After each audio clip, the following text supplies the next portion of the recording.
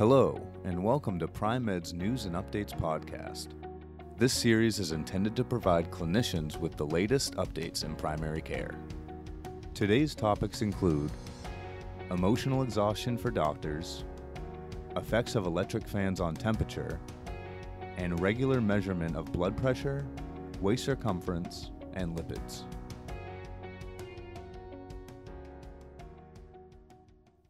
Professional coaching can reduce emotional exhaustion for doctors. Professional coaching can reduce emotional exhaustion, improve overall quality of life, and build resilience among physicians, according to a study published online August 5th in JAMA Internal Medicine. Lizelette N. Dearby, MD, from the Mayo Clinic in Rochester, Minnesota, and colleagues examined the effect of individualized coaching on physician well-being in a pilot randomized clinical trial involving 88 practicing physicians in medicine, family medicine, and pediatrics. Participants underwent 6 coaching sessions facilitated by a professional coach. The researchers found that by the end of the study, emotional exhaustion decreased by a mean of 5.2 points in the intervention group after 6 months of professional coaching versus an increase of 1.5 points in the control group. At 5 months, the absolute rates of high emotional exhaustion decreased by 19.5% in the intervention group and increased by 9.8% in the control group. The absolute rates of overall burnout decreased and increased by 17.1% and 4.9% respectively. Quality of life improved by a mean of 1.2 points in the intervention group compared with 0.1 points in the control group. Resilience scores improved by a mean of 1.3 and 0.6 points respectively.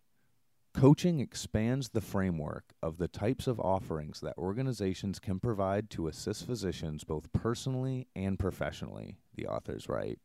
Several authors are co-inventors of and receive royalties for the Physician Wellbeing Index, Medical Student Wellbeing Index, Nurse Wellbeing Index, and the Wellbeing Index.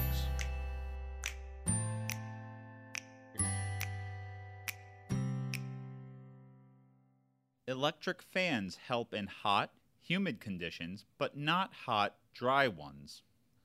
Electric fans reduce core temperature and cardiovascular strain and improve thermal comfort in hot, humid conditions, but are detrimental for all measures in very hot, dry conditions, according to a research letter published online August 6th in the Annals of Internal Medicine. Nathan B. Morris, Ph.D., from the Thermal Ergonomics Laboratory at the University of Sydney, and colleagues examined the effect of electric fan use on thermal strain, cardiovascular strain, risk for dehydration, and thermal comfort during a 2-hour exposure to simulated peak conditions of a heat wave with hot and dry conditions versus cooler and more humid conditions with a higher heat index. 12 male participants sat in a climactic chamber that simulated the conditions. Within each heat wave condition, the 2-hour changes from baseline were compared between fan and control without fan. The researchers found that in very hot, dry conditions, fan use worsened rectal temperature, rate pressure product, heart rate, whole body sweat rate, and whole body thermal comfort. In hot, humid conditions, fan use improved each of these, except for whole body sweat rate, which was worsened. There was no difference in systolic blood pressure with fan use in either heat wave condition. Fans could be encouraged as a cheaper and accessible alternative to air conditioning that also limits net electricity demand and carbon pollution, the authors write.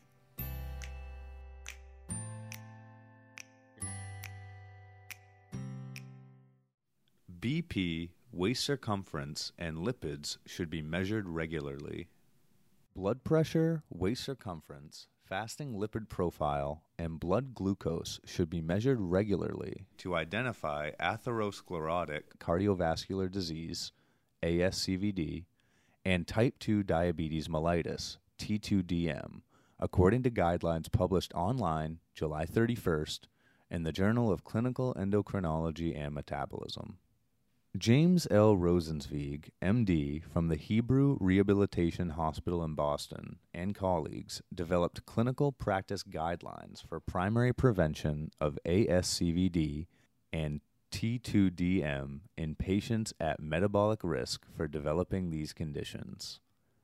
The researchers note that healthcare providers should incorporate regular screening and identification of individuals at metabolic risk. Screening should include measuring blood pressure, waist circumference, fasting lipid profile, and blood glucose. 10-year global risk assessment for ASCVD, or coronary heart disease, should be performed for individuals identified at metabolic risk to determine targets of therapy for reduction of apolipoprotein B-containing lipoproteins. Lifestyle management should be the first priority for primary prevention of ASCVD and T2DM. A heart-healthy dietary pattern and sodium restriction should be included, together with an active lifestyle incorporating daily walking, limited sedentary time, and a structured physical activity program. Loss of 5% or more of initial body weight should be the goal for the first year in individuals with excess weight. We emphasize the importance of lifestyle, dietary, and behavioral changes as the first-line treatment, Rosenzweig said in a statement. However, treatment with medication is appropriate if goals are not met with lifestyle changes alone. Several authors disclose financial ties to the pharmaceutical and medical device industries. Thank you for listening to today's episode. Your hosts have been Pri-Med Digital's Lee Tatro and Kevin Foley. News content provided by Health Day. All rights reserved. See you next time.